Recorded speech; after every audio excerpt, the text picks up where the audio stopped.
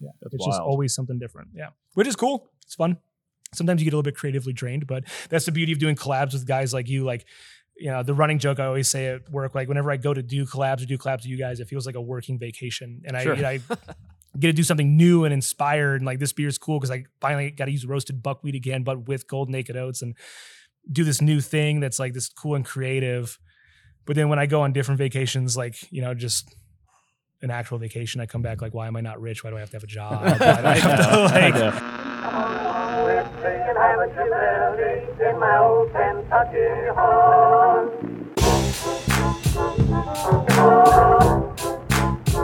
Kentucky.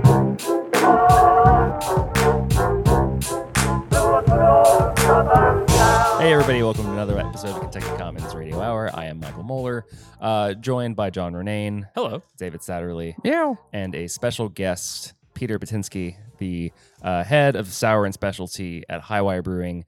We are not at Brewgrass Homebrew Supply in Louisville, Kentucky. We are in Asheville, North Carolina at the South Slope location for Highwire. Peter, thanks for inviting us in today. Yeah, anytime. This has been a great experience. Yeah. You're head of sour and specialty, which is basically just R&D.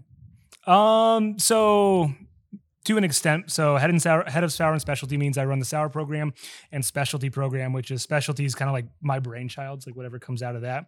R&D is I do the R&D brewing, but definitely not head of that or in charge of it. Even though I make the beer, the R&D is it's a collective effort. It's a roundtable discussion about what we want. And then a lot of minds come together to, put one recipe into fruition, and then I'm just the guy who makes it. There's some times where the recipes, I'll have a larger hand than others in, and then there's somewhere another brewer might have like a really good idea, and then we roll with most of his idea. Nice. Yeah.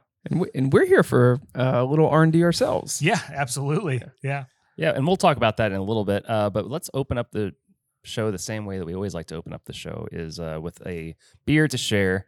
And this one we want specifically to bring with us because we wanted you to experience it as well. David, tell us a little bit about what we brought. We brought you quite unanimously one of the finest Kentucky Common ales. Okay. Kentucky Common beer style, old pre-prohibition style. We're working on reviving it. It has the namesake in the podcast, but this is from a brewery in Richmond, Kentucky called Dreaming Creek. This is probably one of the only canned, consistently made Kentucky Common. So we're always trying to bring a little bit of home out when we travel. So I'm excited about this. I've had a few of this style before, but I've never had anyone say that this is unanimously the one to try. So it was 2 years ago. We did the Kentucky Common Fest in Frankfort, the capital of Kentucky, on the Capitol grounds. And we had 5 or 6 different breweries submit their Kentucky Commons. And we had Leah Dinas, who actually helped write the BJCP style guidelines for the style, as one of the judges. So they blind tasted through 6 or 7 of them from different breweries. And if I recall, Dreamy Creek was pretty much unanimously everybody's, favorite. Akasha won, but yeah, everybody likes Dreaming Creek's Kentucky Common. It is. They keep making it. They keep making it. They recently had the governor out drinking Kentucky Common as the governor of Kentucky. Yeah. Which, if you know anything about politics, they pretty much won't drink or even appear to drink alcohol on camera, video, whatever. Unless it's bourbon for some reason in Kentucky. That's Everybody true. will hold a glass of bourbon and look fancy. Or a mint julep, I guess, is technically okay. Yeah. Well, cheers, guys. Yeah, cheers. Yeah. And thanks for letting us crash here today. Yeah, no, man. This is awesome. Anytime you guys want to stop on by and brew some beer, let me know. We will absolutely take you up on that. Let's give a little bit of context, too, for where we're sitting. We're at Highwire, but you generously offered to let us record back here in your all's kind of new project. Yeah. This is a fairly new thing, right? Yeah. We're in the Tiki Lounge. How do you guys brand this thing? Oh, well, speak of the devil, here comes the thunderstorm. So this is a Tiki Easy, as we call it. As everyone can see, the lights just changed. And this only happens every 35, 40 minutes. So a thunderstorm's about to roll in. We're going to have some fans roll. Rain will come in. It's really relaxed. Oh, yeah. Oh, yeah. There's the it's lightning. A big one. Yeah. It's a soothing rain. Yeah, it's pretty cool. We dig it. This is one of my more favorite parts of this. But yeah, to go back to what this is, the Tiki Easy is it's our speakeasy tiki bar. I hope everyone can hear me over there. You're good. I feel like we're in Hurricane Idalia right now. Thankfully not. Yeah. For those who can't see, there are a bunch of lights above us that are getting blown around by fans. Yeah, if you're just listening to this on the podcast, thank you for listening. But also check it out on YouTube. You'll want to see the video for this. This is always really neat. We've been doing some vlogging during our brew day today too. So if you guys want a little more behind the scenes of what we've been doing, make sure to subscribe on YouTube. But yeah, keep talking us through just kind of how this concept came to be. Yeah. So this one of the owners, Chris Frosaker, one of his passions in life is tiki bars, and I mean, I knew what a tiki drink was before this opened up, but I didn't know the extent of like tiki's a culture, tiki's a thing. And then he wanted to make sure that Asheville got a super legit tiki bar, which he did. I mean, we just went through a little tropical storm. We just went through a little tropical storm. It's pretty legit. Yeah. And so the tiki drinks here, are very traditional, and some are, as he would describe, a little more new age, untraditional. But either way, they're all, tiki drinks, delicious. Get served in giant, gaudy ceramic glasses. Like we have Jabba the Hutt glasses and Stay Puft Marshmallow Man glasses, and there's a canoe above us right now. And yeah, so it was a project of his that he wanted to do forever, and the building just behind us was available, and so it just kind of all lined up. Heck yeah. Yeah, Super and, cool. and it is a speakeasy. Like if you're here at the South Slope location and just hanging out in the brewery tap room at night, you might not even notice that this is here. I mean, there's some signage now, of course, but you have to go into the production space of the brewery to kind of weasel your way into this giant room. Yeah. Once you start seeing neon lights, you've made it. But I won't say too much more because I want everyone to come experience and find it. But 100%. It's not hard. Just look around. Yeah, absolutely. And the booths are so comfortable. Yeah, It's way better than what we have. You guys at like shop. the booze. All right. This is just what we need. Do you have any thoughts on this Kentucky Common here? This is great. This is absolutely wonderful. This is unanimously the best one I've ever had. Yeah. I haven't had in North Carolina. We don't see this style too much, but I love it. There's nothing not to love about a simple, clean, easy drinking, darker malt characteristic beer. Yeah. Love it. Speaking of dark malt characteristic beers, you going to talk through our what we've been doing today? Absolutely. Part of the reason we're out here is to make a beer with Highwire. So we've got our little, we haven't figured out a name yet. This is the ale trail mix. Trail. Yeah. But we have to like TR and then back to uppercase ALE trail mix. Right. We are brewing a beer together for Louisville Beer Week. Yeah. At the end of October. So folks in Louisville and maybe some kegs can still be hanging out in North Carolina as well. Oh yeah, for sure. Okay. I mean, this will be served. I want to drink it, so it's going to be served at least my tap room. Yeah, absolutely. And I think the concept you guys all came up with was just to do a nice kind of sweeter brown ale, but there was some specialty malt in there that was kind of interesting. Yeah, right? yeah. So like the idea that I would say that so the idea that y'all kind of pitched at first was like a trail mix, which I love the idea of. And so one thing that I've brewed a bunch with in the past is roasted buckwheat. I believe it's also called kasha. And what I get out of kasha in particular is graham cracker. Mm-hmm. It's like this specific kind of like nuttiness, and it reminds me of like a trail mix kind of thing. So we use that and a ton of golden naked oats and regular oats. And so all of that should come together that should be the base beer. It should just be like imagine eating a handful of like really nutty, malty characteristic peanuts. But then on top of that, we're going to hit it with some chocolate because, chocolate is a part of trail mix. Absolutely. It's got some special bee in it, which should resemble some raisiny characteristics. And then it's also going to get a pinch of hazelnut and a little bit of vanilla. Beautiful. That sounds fantastic. And that should round it all out. Perfect fall beer for Louisville Beer Week in October. Yeah. Absolutely. I'm going to eat so many chewy bars while I just consume this beer. It's going to be great. Yeah. Dip it in. Well, talk to us a little bit more about how you got into this whole beer world.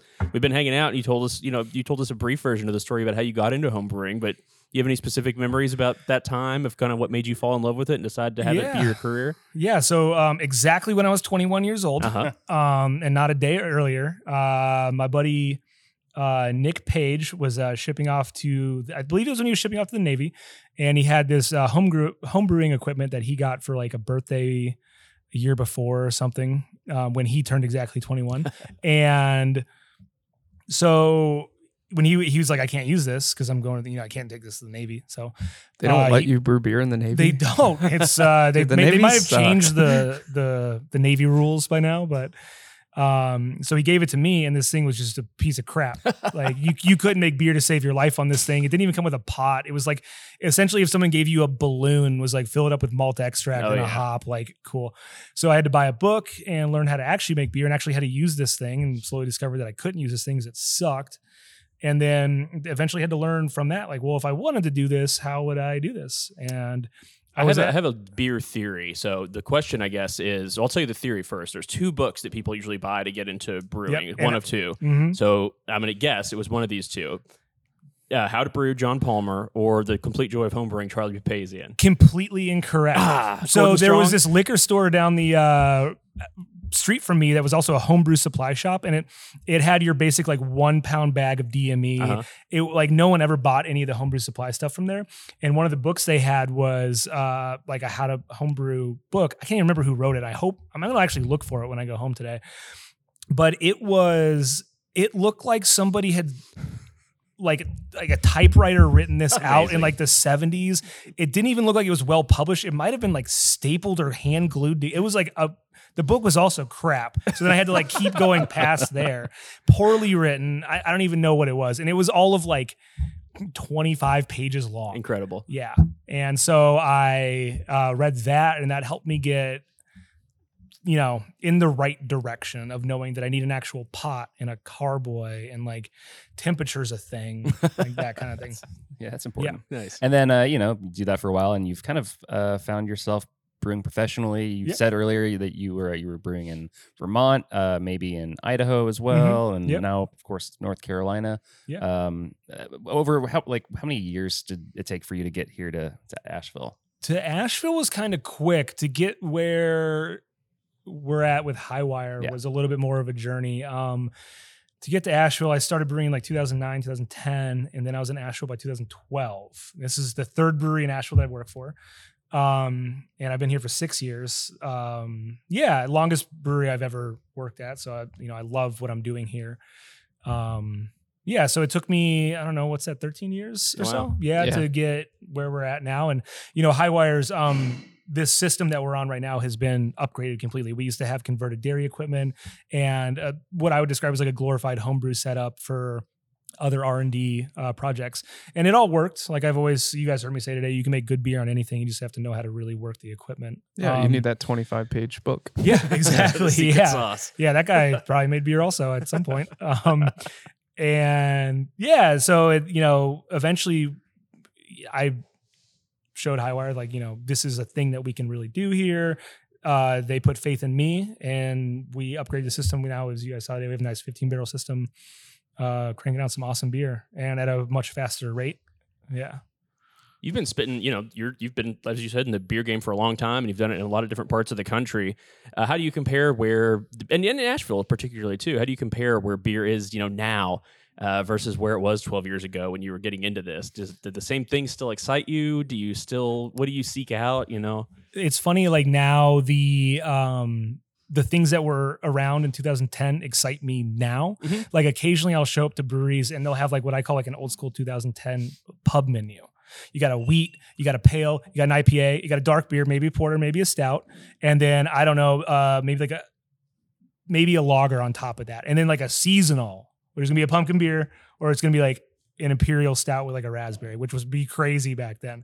And I love whenever I see like brewery menus that are old school like that remind me of 2010, of just like simple, clean, straightforward beer. So that's currently like that's one of the things that excites me when I walk into a brewery now. But comparatively, what's different between it's just night and day. Everything. Yeah, absolutely everything. Yeah. But it's pretty cool though, because occasionally we are getting a lot of requests at Highwire. I'm getting requests from taproom managers that they're like, we really want like 5% pails back. They're selling really well. And I'm like, count me in. Just last year, they were like, we need an amber ale. And I was like, is this 2010 again? Like, I've never heard, I can't remember the last time someone was like, we got to do an amber ale. I was like, didn't New Belgium just do it? Oh, no, wait, that was too soon, man. Yes, sorry. Well, and I imagine with Highwire has 9 locations. 11 wow. Locations. Yeah. Across 4 states. So. Oh man, that one, because we have multiple North. I'd have to count that one out in my head. Either way, though, like you when you do hear feedback from the taproom managers about what the trends are, you see an interesting, like, okay, this is what people in Kentucky are wanting. This is what people in Ohio and Tennessee are wanting, and this is probably a good direction of where like the national trends are going. So you get that little slice pretty early on. Yeah, it's so different from taproom to taproom. Yeah, it really is. Like, you never know what's gonna absolutely kill it at one spot, and then at the other spot is just that'll sit on tap for 2 or 3 weeks, kind of thing. Yeah. What are the best sellers down in Nashville these days? What are the people down here drinking the most of? Sour seems to still, like, sessionable sour still seem to be like a buzzword, and people still like their bigger IPAs. And we're starting to see like a little bit of a trend back to like 5% IPAs as opposed to the 7. I love to see There's a buzzword that I keep hearing and that I do want to explore a lot is hazy IPA that drinks like a West Coast. Mhm. So I feel like we're starting to slowly see a trend back towards West Coast in terms of, maybe not in terms of what it looks like, but in terms of how it drinks. Yeah. I definitely chase that a lot of like hazy's good and great, but sometimes they get a little sweet, and there's like you get all that like melony fruit characters, and like sometimes you're like, I really want like that alpha acid, like bitter hop. Yeah. But the mouthfeel on the hazy always, strikes a huge like just resonance of just like this tastes great just by the mouthfeel. So like how do we meld those together? Yeah, I kind of accidentally have done it a little bit recently. I had a lot of beers that were finishing drier than I had expected, and people like thoroughly enjoyed them. And so I think that's going to be a thing somewhat soon. And there's also like some characteristics of the hazy that you can meld really well with the West Coast, which is like, they don't always have to be 60 IBUs, but they do have to be dry hopped very well. You could linger more around like the 25, 30, but still get a mouthfeel that has the perception of bitter a little bit more without the, lactose fueled heavy, like bomb of an IPA. Yeah. And when it gets chewy. Yeah. It's funny. I have to check myself on this, but I really do appreciate whenever IPAs are resinous on the mouth and like feels like you have like a coating of hop oil. Not everyone likes that. Most people don't. I thoroughly do. So I have to like check myself on that one whenever I'm brewing beer, because I'm like, not everyone wants that. Yeah. Yeah. Your palate can get totally warped when you like are around it all day long. Yeah. Especially you're talking about your sour perception is so much different than normal. It's like when you eat spicy food all day and then like you're just used to it or something. Yeah. Yeah. And that's for sure. I always crave what I'm not brewing. Like, we recently just did our anniversary party, which you guys were at, and when we did 5 collabs for that, and what we brewed was, beer that brewers want to do. We did a bunch of Brett beers, lagers, and some like actually bitter West Coast IPAs. And most of those though were not IPAs. And over those months, I found myself craving IPAs because I hadn't really brewed one. And then at the tail end, we did a collab with Dissolver and a collab with Trophy, and did IPAs with them. And then I was just like, this is all I want to brew right now. It's all I want to drink. And then give it a month and I'll be just over it. Yeah. Yeah. And then I'll just want to go right back to lagers. And I'll want to go right back to IPAs. Well, you're talking about like beers that finish dry, and then you're just talking about lagers. You guys are doing kind of an interesting, I don't even know if I'd call it an experiment anymore, because it seems like you guys got it dialed in. Tell us about the Koji beers that you guys are making. Yeah, so next door, one of my best friends, Pat, he runs Ben's American Sake. And this program 100% could not happen without him. He's definitely 50% of it because he grows the Koji, which is not something that breweries could grow Koji, but it requires infrastructure and equipment and all that kind of stuff. And for the listeners, essentially, like what that is, when you were saying, when you brew beer, you take the little starch source, which is the grain, and it has its own internal enzymes that'll break that down into fermentable sugar. Rice doesn't work like that. Rice does not. No, rice does not have those natural enzymes. So we had Koji, which is a type of mold, and does that conversion for us. But because it's a microorganism, just like yeast, it also creates different flavor compounds and different, things like that. And it converts everything, as opposed to enzymes and barley. We only get down, and it doesn't convert every bit, and that's why we have mouthfeel left over and that kind of stuff. Koji absolutely converts everything that yeast can then convert into alcohol, but it also leaves behind these like umami flavors that are, so you get this mouthfeel left over, but it's not the same as like a beer mouthfeel. It's really interesting. Yeah. And there's infinite complexity in that. You can go like, do you get room to experiment with like different forms of that stuff, or how do you Different forms incorporate- of koji. Well, yeah. Or how Yeah. are you? How are Mhm. you like playing around with it, incorporating it into the stuff that you guys are making? So we're doing a little bit different than a lot of people are, not everybody, but we're adding koji direct. If this answers your question, we're adding koji directly into the fermenter, and we're letting it co-ferment with yeast. We added it at Wild, the man. exact same time as the yeast, and because I work next door to Pat, and I can get 50 pounds of koji grown on rice, which is like kind of a hard thing to come by. Sure. And I can have beers that are in the negatives in terms of gravity within like 6 days. Wow. Yeah, so it's it works pretty quick. quickly. It works too. really quick. Huh, interesting. And then we let it mellow out a little bit longer, like we do our koji lager. So obviously, like we let it lager. But then we've done koji IPAs where 10 days, man, that thing's at negative 0.7. And just for people who have never tried it, how would you describe how it impacts the flavor? You said like umami. Umami, we get coconut, and if we incorporate like a lot of rice, we'll get like a coconutty kind of thing. But I've never met coconut's a decisive flavor. Not everyone likes it. I've never met anyone who doesn't like coconut, not like this. It's this different kind of thing going on. Umami for sure. And then whenever we add hops to it, at least like late edition and dry hops, we end up getting like a lot of orange blossom. It's just beautiful. It's unique. I've never met anyone who hasn't enjoyed it. Yeah. And it's, like if you like crisp light lagers, it's as crisp and as light. The thing, because we use 49% rice, it looks like the clearest beer you've ever seen. Heck yeah. Yeah.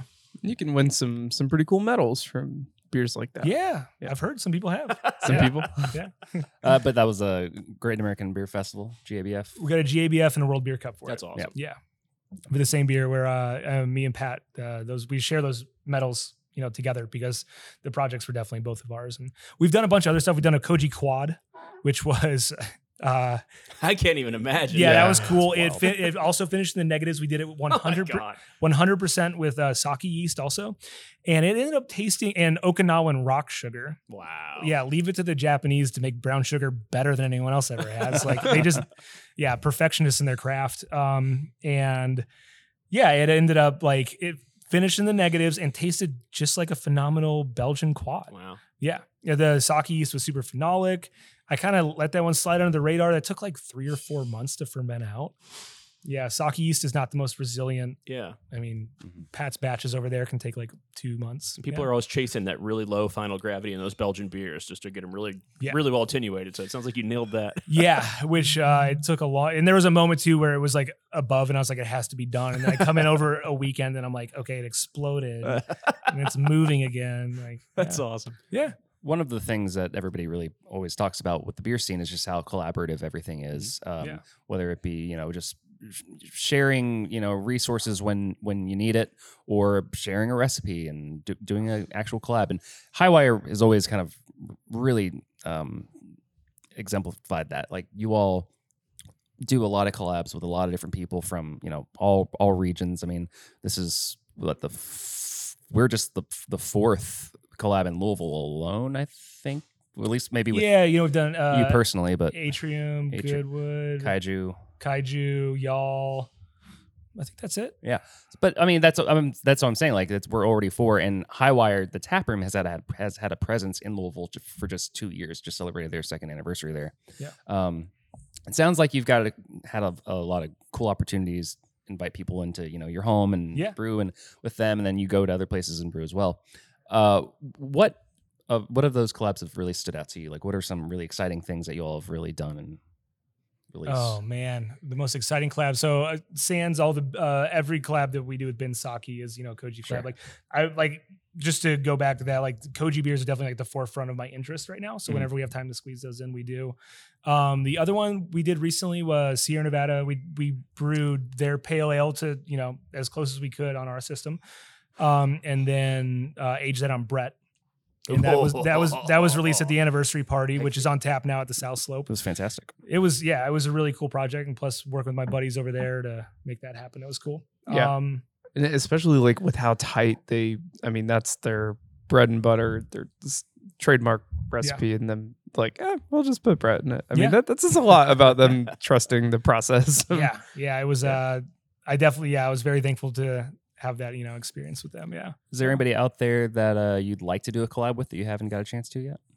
Man, that's tough to say because like all my like brewer friends are in Asheville. Well, because I've been a part of this community for so long, so I feel like I've worked with almost every brewery here. Yeah, I mean, like your White Whale. If you could brew a collab with XYZ Brewery, who would it be? Allagash. Ooh, that'd be good. Yeah, I mean, Allagash would be absolutely wonderful. I mean, that brewery they can't brew a bad beer if they tried. So that would be wonderful. That could be your all's collab. Just try to make something terrible. Yeah, there we go. Damn. The other like real random ones, there's a phenomenal brewery in Peterborough, New Hampshire called Post and Beam. And I've always, my parents live just south there. I've always loved going to them. And then there's also McDuff's out in Sandpoint, Idaho. I used to brew out in Sandpoint, Idaho for a different brewery, but Mickey over there, I haven't chatted with him in like 10 years, but whenever I was out there, his beer was always phenomenal. And he was just always like, trying to push himself to do like be a better brewer and all that kind of stuff. Yeah. Which is really easy, whenever you're the only pub in a town, like in downtown, like you can cop out and just brew whatever and people show up. But it really says a lot about somebody who's like, okay, I run a pub, we're a small pub, and I'm going to strive to be the best I can possibly be. And I think that speaks miles about a brewer. Yeah. Yeah. Brewers are just the worst critics of themselves. Yeah. About everything. Yeah. But yeah, he was a phenomenal brewer out there. Yeah. Yeah. So yeah, it's smaller breweries that are just, are near and dear to my heart. That's for sure. It's wild walking around Asheville. I was, telling you, and I've told these guys, like I used to spend a lot of time here before I opened a business and didn't take any vacations for a decade. But so I haven't really experienced the brewery culture here. Like I think the last time I was here, like maybe like Asheville Brewing Company was like one of the newest breweries that had opened or something. Yeah, I mean, so yeah. like, but I don't know. So it's crazy how much it's blown up. And even back then, Asheville was known as a really good beer town. But what do you think is the secret sauce in Asheville that makes? I mean, there's literally like a brewery, in this district and even beyond on every other block. Oh yeah, you can walk to like 8 from here. So is there something to you that sticks out about it? Like what made you seek out Asheville as a home? Well, I mean, like I started seeking out Asheville when I was out in northern Idaho, and I was getting ready to move and wasn't sure where. And the news broke that Sierra Nevada was coming here and New Belgium was coming here. And I was like, wait a minute, like, it's 2011 right now. Like, I think that something's about to happen in the city. My good buddy Liz was living here, so I came and crashed on her couch for a little bit. Nice. And just like, I was broke as broke could be. I like literally had like a couple $100 to my name, nowhere to like, no actual place to stay at besides a couch. Rode my bicycle around town to every brewery. Put my resume in, and French Broad Brewing ended up hiring me. Nice. Yeah, so that was like what drew me to Asheville, and then that job happened within like 5 days. Lucked out, and I was like, all right, I'm going to stay. Nice. Like, yeah, and then Oktoberfest was that weekend. I didn't know anything about Asheville, and this was back when Oktoberfest was on Wall Street, and was like shoulder to shoulder packed, raging party. And I was like, well, I'm not leaving here. This is great. But the secret to success in this town, man, is first off, you got to create an atmosphere. I mean, people want to go drink somewhere cool. Mm-hmm. They really do. And then B is just being innovative and staying on top of those trends. Like every brewery is still going to have, a good lager and a good IPA, and they're still going to be good to the traditional styles that traditional beer drinkers want. But every brewery also is also going to be like, well, we got to stay on top of these trends and, keep crushing it. Yeah. It's not. I mean, you can get a little stagnant, like you said, if you're like the only pub in town, and you can just call it in and say, "This is what I do," and I do it really well, and I'm not interested in anything else. But you can't expand that way. Yeah, and that's very true, and especially, I mean, for Highwire, it's in all these different cities, we have to. It always has to be something new. I've brewed the same beer twice. Like, I've been here 6 years, probably like 4 or 5 times. Wow. Yeah, that's it's wild. just always something different. Yeah, which is cool. It's fun. Sometimes you get a little bit creatively drained, but that's the beauty of doing collabs with guys like you. Like, the running joke I always say at work, like whenever I go to do collabs with you guys, it feels like a working vacation. And I get to do something new and inspired. And like, this beer is cool because I finally got to use roasted buckwheat again, but with Golden Naked Oats, and do this new thing that's like this cool and creative. But then when I go on different vacations, like, just an actual vacation, I come back like, why am I not rich? Why do I have to have a job? I know. I tell you what, I took a vacation this year for the first time, not with these guys, but like it was almost a double-edged sword because I was like, oh my God, doing nothing is fucking amazing. It's great. And you come back like, why am I not a millionaire? Like, why do I have to do this whole grind thing? Yeah. I'm right there with you. Yeah. But this is what I describe collabs like working vacations, because they're, they're inspiring, they're fun. Yeah. And it gives me that creative energy, that spark again. Yeah. Yeah. When we decide on the concept and then you're like, oh, I can do this. Yeah. Like I'm gonna build it and this is Yeah. it. And you're like, do you have input on the recipe? Like, it look, this looks good. Yeah. Is it gonna be trail mix? Yep. Okay. Nailed it. Yeah, and one of the things I really like about Asheville is and again, this is kind of a high wire thing, but I'm starting to see it more and more places, is just the access to Underberg. Oh, You know, I saw that It's giant just thing at so Uber. much. So, and as you guys noticed, and I'm sure you've seen in Louisville, like we serve it at I'm pretty sure every tap room. There might be a state that has a law where we can't do Underberg and beer. I don't think so, It's but a I'm food product, so who knows? Yeah. Oh, exactly. That's true. I forgot about that. So, but I'm pretty sure every one of our tap rooms has it. Yeah. Including this one. Well, including this we, one. Including this podcast. Yeah. We are always really appreciative of Underberg for sponsoring this podcast, and we do want to go ahead and take a Berg break right now to enjoy it. We just had the Kentucky Common. We're about to enjoy something else here that you brought. Wait, who's keeping the caps though? You can keep the caps. keep the caps. No, it's all good. But it's also, these things are so perfect after barbecue lunches. Yes. Like I didn't know like what an aperitif really like, or it's a digestif like really was until I had like we just had a large barbecue lunch and then you drink one of these and man, it feels good. Yeah. You Yeah, just I walk know. around feeling full. Yeah. And like, I mean, we little- finished lunch like 45 minutes ago, and I've been wanting this since. Yeah, for sure. Yeah. Yeah. It's a good way Thanks, to Zinderberg. Yeah.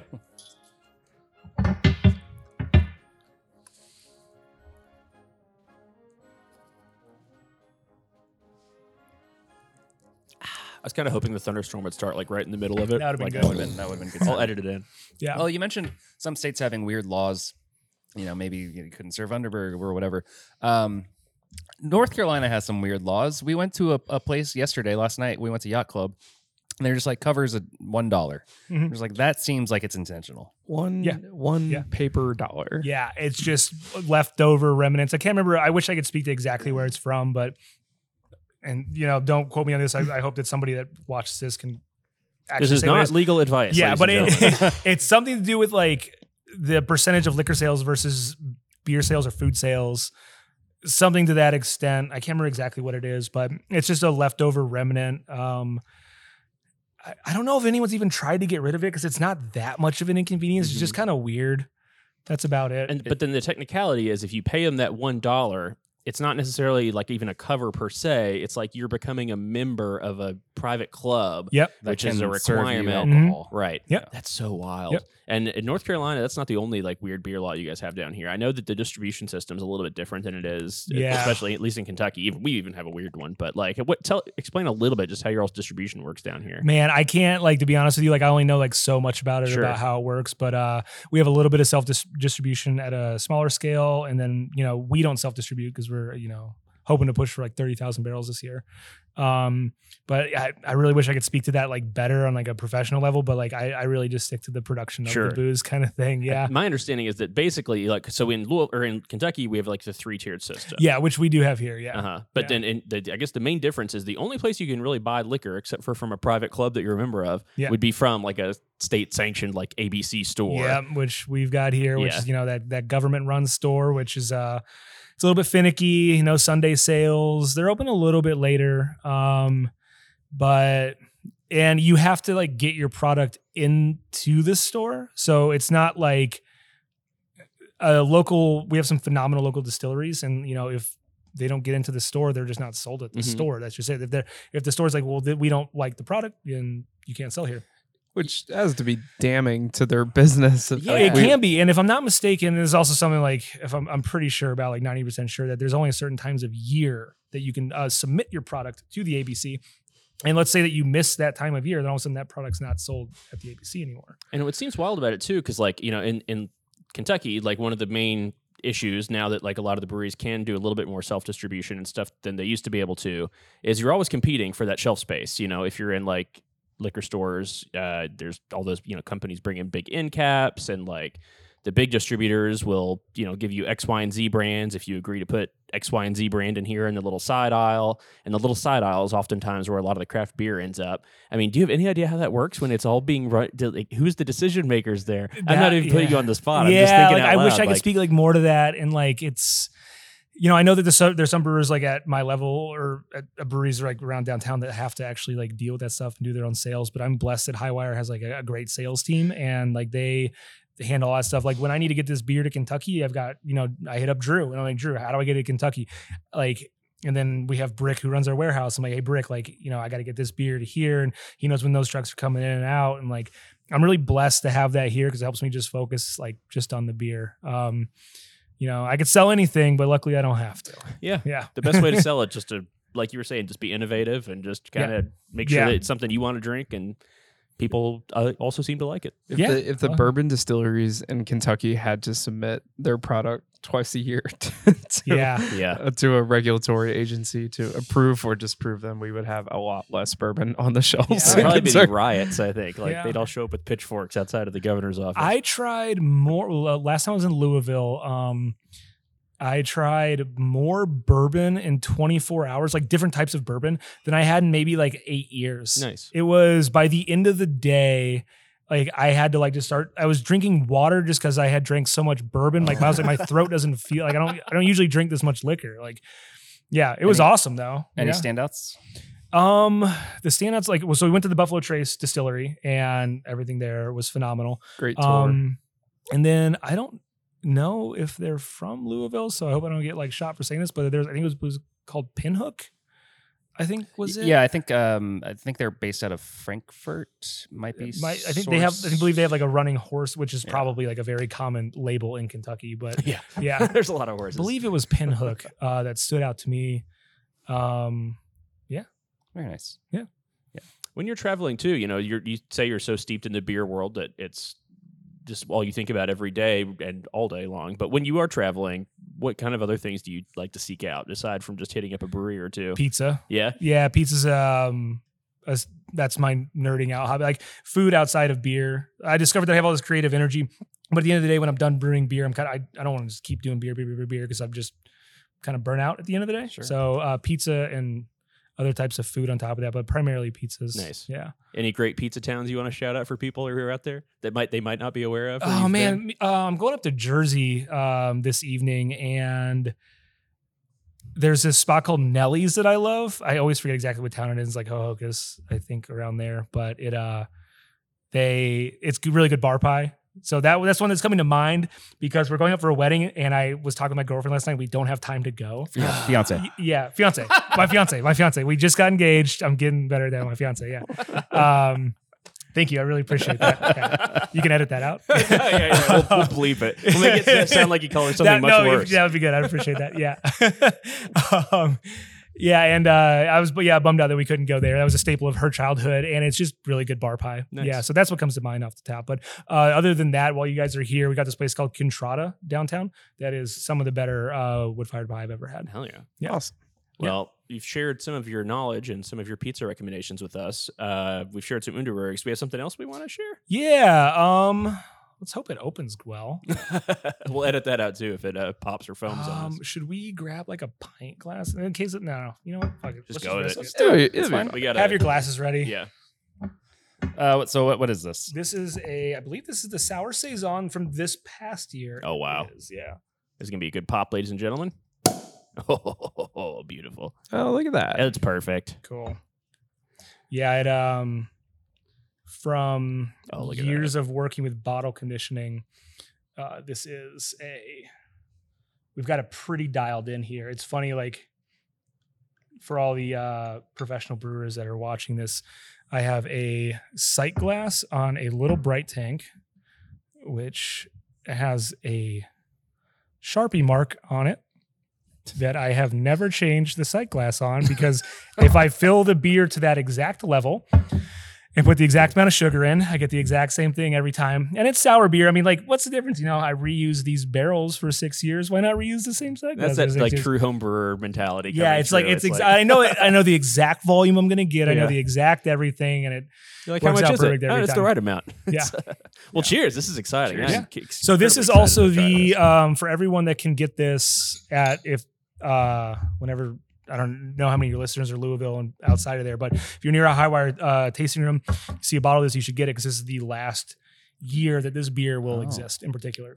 I actually had it. One of the brewers from Rye Brewing, T-Mart, and we split a bottle on the 2nd anniversary in Louisville.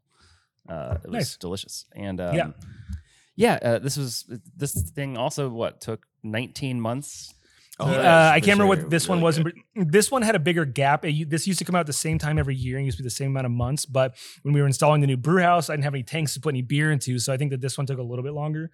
But this is done the same way every year, where when I took over the sour program from Jonathan Parks, who now runs Zillicoa, he had started this beer and it was great in the barrel. And so what I did was I put a little bit more Saison yeast into the barrels, and then I would just knock the kettle out into the barrels. And just let it sit and ferment for 12 to 19 months. And I never pitched any more yeast, never did anything else. I would pull the beer out. I would knock beer right back into the barrel same day. Nice. And we would just do that over and over and over again. And think this is the 4th or 5th year. You can tell that it's a really robust culture in there. It's funky and it's tart, but it's not one dimension. It's very non-one dimensional. There's a lot going on. This is actually, we were talking earlier about how with the conditioning of barrel aged beers here at Highwire, like they don't meld too much in the bottle because of the conditioning yeast that we use. This in particular, like really has. Because we are now shipping barrels back and forth from a location to up here. Something that can happen is you can get very mild oxidation because those top staves and sloshing and that kind of stuff. And so for a little bit, this had a very mild oxidative character. I always describe it as this is very specific barrel oxidative character. And that has definitely gone down in this. And this is beautiful. I'm glad that this is definitely aged well in the bottle. Did you say was there any fruit added to this? Or is that just all the expression of the yeast? Yeah, it's like for the listeners, it's like, first, it's just very nice and light and bright and tart on the nose, but it's almost got like a wild strawberry kind of tartness, like a slightly underripe strawberry or something. That's phenomenally good. That's incredibly good. And oak aged, oak, right? Yeah, the oak comes through. It's like, with our barrels, like you can say oak aged for sure, but like it's 7th, 8th use. Okay. So they're very neutral barrels. Like, yeah. That was always a question that I even had just a couple weeks ago at the 2nd anniversary. It was like, I wonder if that's like new oak or how many times else, like what else has been aged. We rarely get new oak up here just because the barrels with our cultures are just so good. And Well, it's very well done. That's incredibly. Thank you guys. Good. I appreciate it. Yeah. Very so this rare. is the Saison yeast is it's there, but it's not. I wouldn't say in the forefront. Definitely like a lot of Brett, pinch of lacto. It's not as sour as our other bottles are. Right. So. That's perfect. It's thank you crushable. guys. It's drinkable. It's delicious. Yeah. And this is a different expression every year. With this being the last year. So what happened? So the first year that I took the beer out of the barrels that Jonathan Parks had done, it was a little bit more on the malty side, and it was perfect. The next year, I was like, all right, let's go a little bit lighter. And then I was like, and then the following year we'll go just a little bit darker, and I'll just compare like what I liked, out of those. And then eventually went back to like not as malty as the first one he did, but just a pinch less. And I can't remember exactly what this recipe is, but it's super simple, as most traditional barrel aged beers are. It's some Pilsner malt and some Munich, maybe some dark Munich. And it was just, like I just did those iterations, like let's lighten it and then bring it back up in darkness and see what we like. Yeah. So I asked because when Highwire opened their tasting room in Louisville, this was one of the first bottles that I remember getting there. And it's been a little while, but it does taste a little different. It definitely does. Yeah. It that barrel characteristic, and I really do think that we get it from shipping the barrels between the two. And it's not a bad characteristic, but it's just something that like I think it's great. Yeah, and I think that that's definitely mellowed out in the bottle a little bit. Yeah.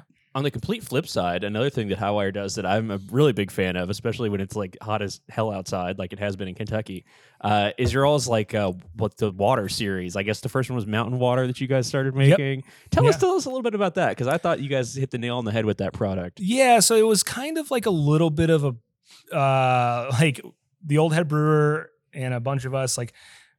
We kind of pushed back. We're like, we don't want to do a seltzer. Right. We brew beer. We don't do a seltzer. And even the owners were like, yeah, that's right. We're a brewery. We're not going to do seltzers. I respect, guys. Yeah, absolutely. And I appreciate that. But there's also certain points like, all right, but like we can do something. But there's so much money. But yeah, there's that part of it. But there's also something like, well, we can do something innovative that's so close. Yeah. Oh, we're getting another thunderstorm right now. The gods are angry because we're talking about seltzers. Yeah. Yeah. And so we wanted to just get as close as possible to doing it. And of course, like, I could like the Koji beers are like just spot on, like right there. And the Koji beers are essentially low calorie, but it well, here we go. Oh, It's ASMR. the coolest. Yeah. Yeah. This is You guys need to come here and drink beer and cocktails. This is Yeah. the amazing. best. Yeah. And the fans are very nice right now. Yeah, you guys, and you actually get like a little warm tropical aroma, or it's like a the warm AC, water. The AC drops in the room. Yeah. It gets You like got humid. You got some humid, warm air like Yeah. forced in. What a and cool experience! fans. And is the only way to get here through the brewery? Is there a back entrance? It's a speakeasy, no, John. There's not a back entrance. That's yeah. awesome. This is Yeah. so fun. This I is came great. in through the roof, but that's me. Yeah. Came in through the So- bedroom window. Yeah. So sorry. So yeah, you didn't want to brew a seltzer though. Oh yeah. So we. Oh yeah, thanks, Mike. And so this was just like. This is like an untapped market though of like. It'll be a beer, but it'll be so light and dry. It'll act like a seltzer, and then we'll hit it with fruit and flavor it accordingly, and do that kind of stuff. And Yeah. It's a great gateway beer too, because like so many people are into seltzers, and like there's like, oh, I don't like beer, I don't drink beer, but like it's an excellent thing to give somebody. It's like a hybrid, truly, between like a seltzer. 100%. Like as we say on the label, and like, I firmly believe it. It's a beer to share with your seltzer friends. Yeah, there you go. Yeah, And it's refreshing as shit. It It's is, so man. good. I drink the hell out of that stuff. Yeah. I really do, man. And the one that we have out now in particular that I love is the pomegranate one. I haven't had that yet. I don't think. I'll have to try that. Yeah, it's you see it more in cans. Well, at least in Asheville, I've been seeing it more in cans and draft, but it's good. Nice. Yeah. It has a super unique mouthfeel. That was one of the first things. Like when I tried it, was like, oh, it's another light product, which is trending. But I was like, wow, this just has like this bubbly kind of like burst in it, and I'm like, I know it's beer. But sometimes I'm like, I don't know if it's beer, but it is. Depends on what mood you're in. Yeah. What David am I today? When it first came out, we meet once a week on Wednesday evenings to do like some business meetings, and then we also do the podcast on Wednesdays typically too. And I just remember when Mountain Water first came out, we were buying We it were crushing it. by a case at a time, and we would just drink so much of it in one session. Like, this is too good. Yeah. It's Yeah. too dangerous. It's also like impossible to like get drunk on. Like, Yeah, you exactly. just, Oh yeah, it's. I mean, is it 4.5? I believe it's 4. Sounds I about right. should know that off the top of my Yeah. head, but yeah, Because it's just so light, like it doesn't really sit in your stomach or anything. Like Yeah. it's so easy. yeah. Sometimes I'd like intentionally mow my yard really slow just to turn it into like a 6 Mountain Water Yeah. day or something like that. Just like, yeah. The other one to try in that realm is our Margarita Session Sour, Okay. which is a little bit more hefty in the flavor, but still super light and like wild. It hits you with a punch of flavor. Yeah, that's some good stuff. If you're into that lighter side of things, yeah. Yeah.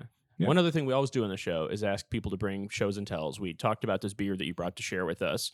You're at work, so you didn't get to bring us anything else. But you have been talking today about you're pretty into motorcycles. You've done some pretty cool motorcycle stuff in your life. It sounds like. Yeah, the motorcycles are a big hobby of mine for sure. And And you're saying around, that- we have the best riding in the country in North Carolina, also. And did you say you went on a trip? What was that off road? The dirt. Trail So trip? it was like a majority dirt from. It's called the Mid Atlantic Backcountry Discovery Route, and it goes Virginia to essentially the border of New York. Wow. Yeah, and then we have another one around here called the Smoky Mountain 500. That is Western North Carolina to Tennessee to Georgia to back up here, and that's like 70 or 80% dirt, some gnarly off-road stuff. That's really cool. Yeah, I bet that's a lot of fun. it's a lot of fun. Yeah, and so now me and my fiance, we're mainly doing. I nailed it. We mainly do 2-up trips now, and which we don't really do that off-road because I can't imagine how painful a passenger would feel after 3 hours of Right. just getting rocked around in the back. Yeah, 15 minutes. yeah, yeah. Should go Yeah. back to being your girlfriend if you take her on one of those. We learned that you also really like music as well. It seems like you're pretty knowledgeable on that subject. We have a great festival coming to Kentucky called Yeah. Bourbon and Beyond. Are you familiar? I have heard about this one, yeah. I believe Allie, who used to work for us, she remember when I was up there doing that collab with Goodwood, that was gonna happen somewhat soon. Who headlined it last year? Was it last year? Yeah. It's a 4-day festival, so they Yeah. have a bunch. Was Alanis Morissette part of it last year? Yeah, She that was. Sounds right. She was, Yes, yeah. That was the big one. Yeah. Yeah, that was super. The back cool. one last year. Let's see Yeah. if you know any of these guys. I think they're pretty big names. We got Brandy Carlisle, Oh, okay. Big Bill- fan of her. Billy Strings. Yep. Billy MF Strings. Thanks for Train. clarifying. Train. Do you know Train? At last, That's she's super- back in the Hey, Soul Sister. atmosphere. Yeah, Hey, Soul. I try to forget about that one. We have Duran Duran doing this like just countrywide tour, but they're going to be there. So Super down. I thought you were about to say something like they have a new country album out, No. or like I thought you were about to be like, yeah, they're doing an acoustic set. I was like, I'm in It's, either way. it's the opposite of Garth Brooks. yeah. That's awesome. we got Blondie. I'd listen to it, Cool. honestly. We got the Black Keys and the Black Crows. Nice. Sweet. That would be cool if Are they they- played together. Or back to back. That would be Yeah. good. Yeah. The Avett Brothers, Sweet. Hosier. They're here. Those are Avett- Asheville Avett- guys Yeah, Avett Yeah. Brothers here. I don't know if they live here, but they're definitely from like, here, right? or they're Yeah. playing here Yeah. And a frequently. whole list of undercard. But yeah, 4 days of a lot of music, a lot of bourbon. September 14th through 17th. Yeah. Hell yeah. Yeah, just Yeah. right there in Louisville. So if you're outside of Louisville, if you need an excuse to go, definitely do that one. And usually, great spirits and cocktails there too. So it's a unique festival experience. Yeah. And while you're there, you can do your Louisville Ale Trail too. Oh, Yeah, yeah, absolutely. Yeah. Peter, we don't want to take up too much more of your time, so we really appreciate you guys, again, just inviting us in Yeah, to both brew excellent with you day. and then also show us around. You took us to lunch. We're doing the podcast in the Speakeasy Tiki right now. So Yeah, thank you very much. absolutely. Is there anything coming up that you want people to know about? In particular, just the beers. Like we're just now out of anniversary season, which tied my tanks up forever, and so there's going to be an explosion of like just beers like we're doing and whatnot in all of our tap rooms. So just keep an eye out for that. Like if there's gonna seem like there's gonna be a lot of variety coming out to all the tap rooms soon. So Heck yeah. if you live near a high wire tap room, come 2 weeks. Just start going there every day and seeing what's there. Yeah, good advice. Yeah. Yeah. Good marketing. David, what do you got? I'm going to plug vacation to places that don't have aggressive levels of humidity. Yeah. Well, it's Really enjoying that. it's a wet heat. Yeah. Yeah. John, what do you got? Oh man. I guess I'm gonna have to shout out fucking Buc-ee's. I had never been. We went to 2 on our way down here because we were charging up the electric car. Buc-ee's. I had never been. It's a ridiculous experience. It's a ridiculous experience. It's fucking packed. Yeah. Like for no reason. Yeah. And yeah, I'm a No, the I'm a reason big beaver is nut. it's great. Yeah, Yeah. wow. And it it's was great. one of my favorite things about it is the billboards. Yeah. It's 127 miles. Yeah. I think that I heard rumors. I don't know if this is true that there's one in Tennessee for one in Arkansas. Like there's like next Buc-ee's coming up, 427 hilarious. miles, I and it's love just it. like It's It's amazing. like, well, I guess I'll just hold it. We'll wait. And I'm also going to shout out our YouTube channel. The podcast listenership has been growing. If you guys like what we do on here, go check us out on YouTube, especially this week because we're going to be sharing a lot of the footage from behind the scenes of this brew day. Give you guys a sneak peek to our trip to Asheville. So come play with us on YouTube. It's a lot of fun. Yeah, you kind of stole mine right there. Oh, I was sorry. going to plug the podcast as well. If you're listening, you're watching, thank you so much. If you haven't, please go ahead and send a rating as well. And then also, hey, just tell a friend that they should probably listen and watch this too. We're going to eventually talk about something that they find really interesting.